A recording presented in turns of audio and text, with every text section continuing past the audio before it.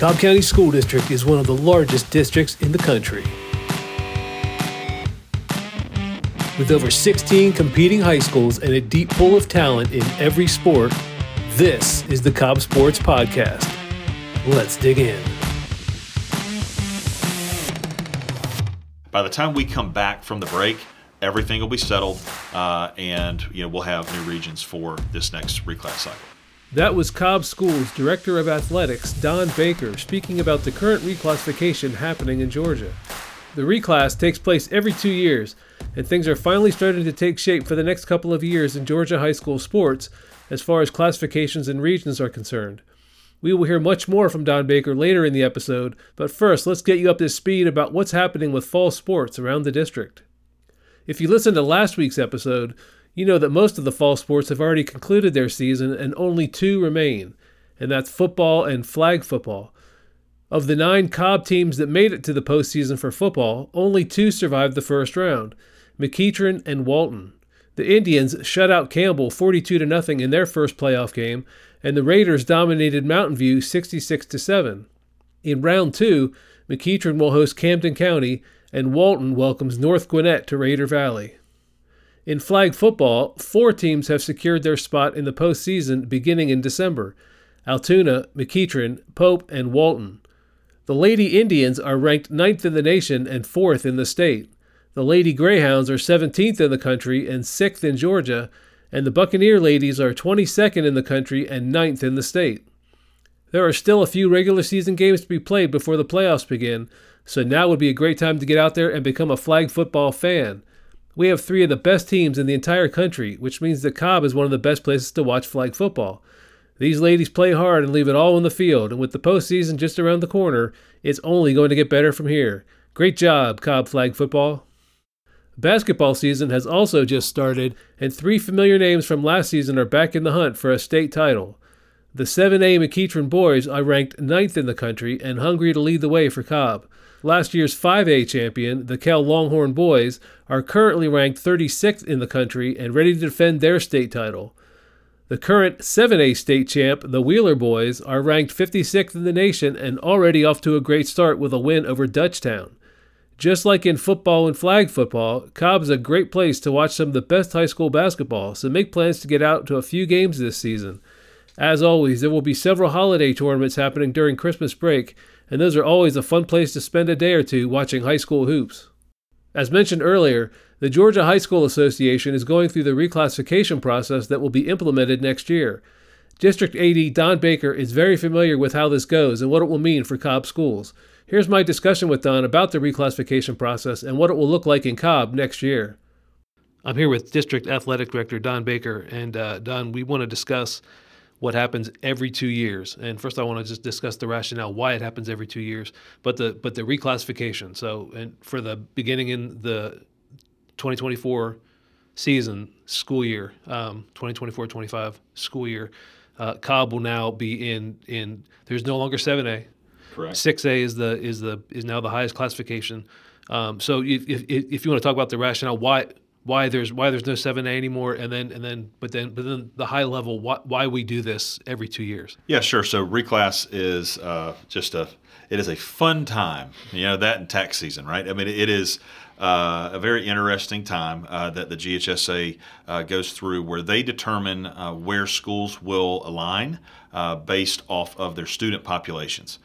So they reevaluate it every 2 years. So we're in a reclass cycle, had a reclass vote recently to look at the combination of students in the building. So your student FTE, your warm body count, the number of kids that are in your building. And then there is something called a multiplier that applies to students who go to your school, but they live or reside outside of that school's attendance zone. And a kid that falls under that umbrella is multiplied. So instead of counting as 1 kid, that kid counts as 3 kids.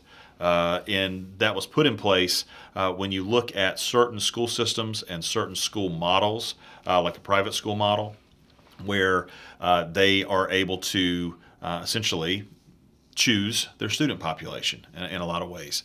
And there were people that felt like that was creating an unfair competitive balance in doing so.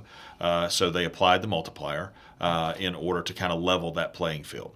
As far as the reduction in classifications, really we were at a point where you've got the regions were so spread out in 7A that you have teams. A perfect example, there was a private school just this past week. They didn't win a game all year, but they qualified for the playoffs. Mm-hmm. Well, I don't know if that should be the case, mm-hmm. right? I mean, you kind of have to earn your way in. And when you have so many classifications, it kind of dilutes that a little bit. So moving back down to 6, it will reduce travel as well. That was another big goal when we moved from 7 to 6, was to kind of tighten that net a little bit so that schools are not having to be out of class as much and to reduce that travel. So that's kind of the nuts and bolts behind why we moved to 7 to 6 and what reclass is. So this will be the way that we are voting now. That'll take us through from 24 through 26. But from a very high level rationale, high schools change year after year after year after year. People move in. So the FTE, the full-time enrollment number of any given high school over the course of 2 years can be quite different. It can, and I'll just use an example that we have even in our own district. When you look at Kennesaw Mountain High School, Kennesaw Mountain has dropped in enrollment over this last reclass cycle close to 200 kids. Well, that's a big deal. If you split that right down the middle, that's 100 females and 100 males that they don't have access to that other schools do because they have seen an uptick in enrollment. You have certain situations where if a district builds another school, where that could pull a large portion of students from a certain area, and that could make an adjustment in a school's FTE as well. So it's just a good practice every 2 years to kind of reevaluate where everybody is and see where they fall so that they can compete equitably. Okay, so let's talk about what this means for Cobb in particular here. So we've got 2 teams, Altoona and Kell, in the new 4A. We've got 4 teams, Kennesaw Mountain, Lassiter, Pope, and Sprayberry in 5A. And then in the new highest classification next year, we have 10 teams. We have Campbell. When I say teams, I mean schools. Right. Campbell, Harrison, Hillgrove, McEachern, Osborne, Pebblebrook, and South Cobb. They're all in one region, Region 3 in 6A. So it's an all Cobb region. And then we have North Cobb, Walton, and Wheeler in 6A Region 5. That is correct. So we're spread out over 6 regions. That's what we are now. So as far as the number of regions we're in, that doesn't change, but it just kind of changes where they are. Really excited about having that all Cobb region. We will see if that sticks. Just like anything, we are in a part of this process where schools can appeal their decisions. You can appeal the classification that you're in. We had a couple schools do that. Additionally, you can appeal the region that you're placed in. So you go up in front of the reclass committee and you kind of plead your case, and then they determine if it's a yes or a no. So our hope is that all Cobb region stays intact because that's great. Everybody knows each other. We know geographically it's very close, so we don't really see any change that could happen, but there are some schools that may appeal to get into that region. If that happens, and it breaks it up a little bit. We're recording this on Wednesday, the 15th, and so they have until noon today to declare if they want to move their regions, their region alignment. They don't like where they are, they want to move. Those cases will be heard tomorrow on Thursday the 16th down at the GHSA office, and they'll get told yes or no.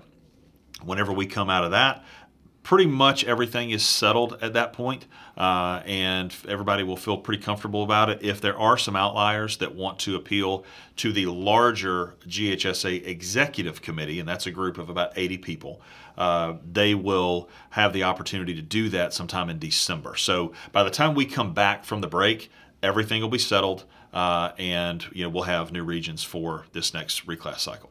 Okay, so briefly, let's just talk about 4A, Altoona and Kell. So you've got Altoona won their appeal.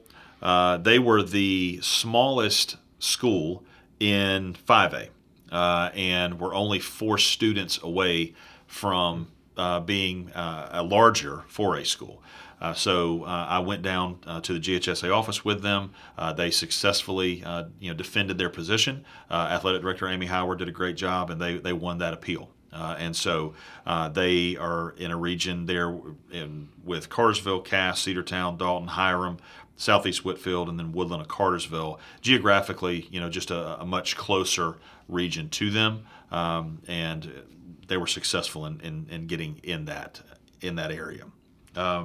Kell, they're obviously in another region, a different one, in Region 6, 4A. Again, a lot of private schools in that region, and it looks a little different than the one that Allatoona ended up in.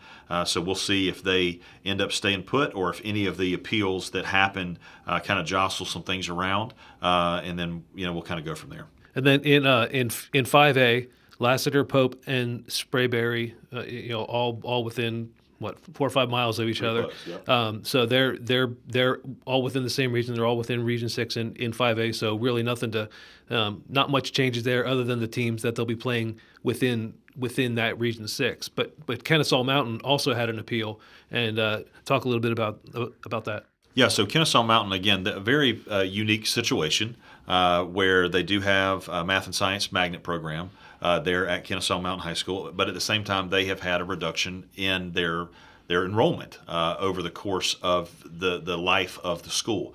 It has gotten smaller, and they were in the highest classification. They've always been in the highest classification pretty much, and they had 1,600 warm bodies, and they're competing against schools that have close to 4,000 kids in there. And so they were able to, Philip Matthews, the athletic director there at Kennesaw Mountain, did a fantastic job in defending the why as to why he felt like they should be moved down into that 5A classification, and it was successful. It was a 16-1 vote.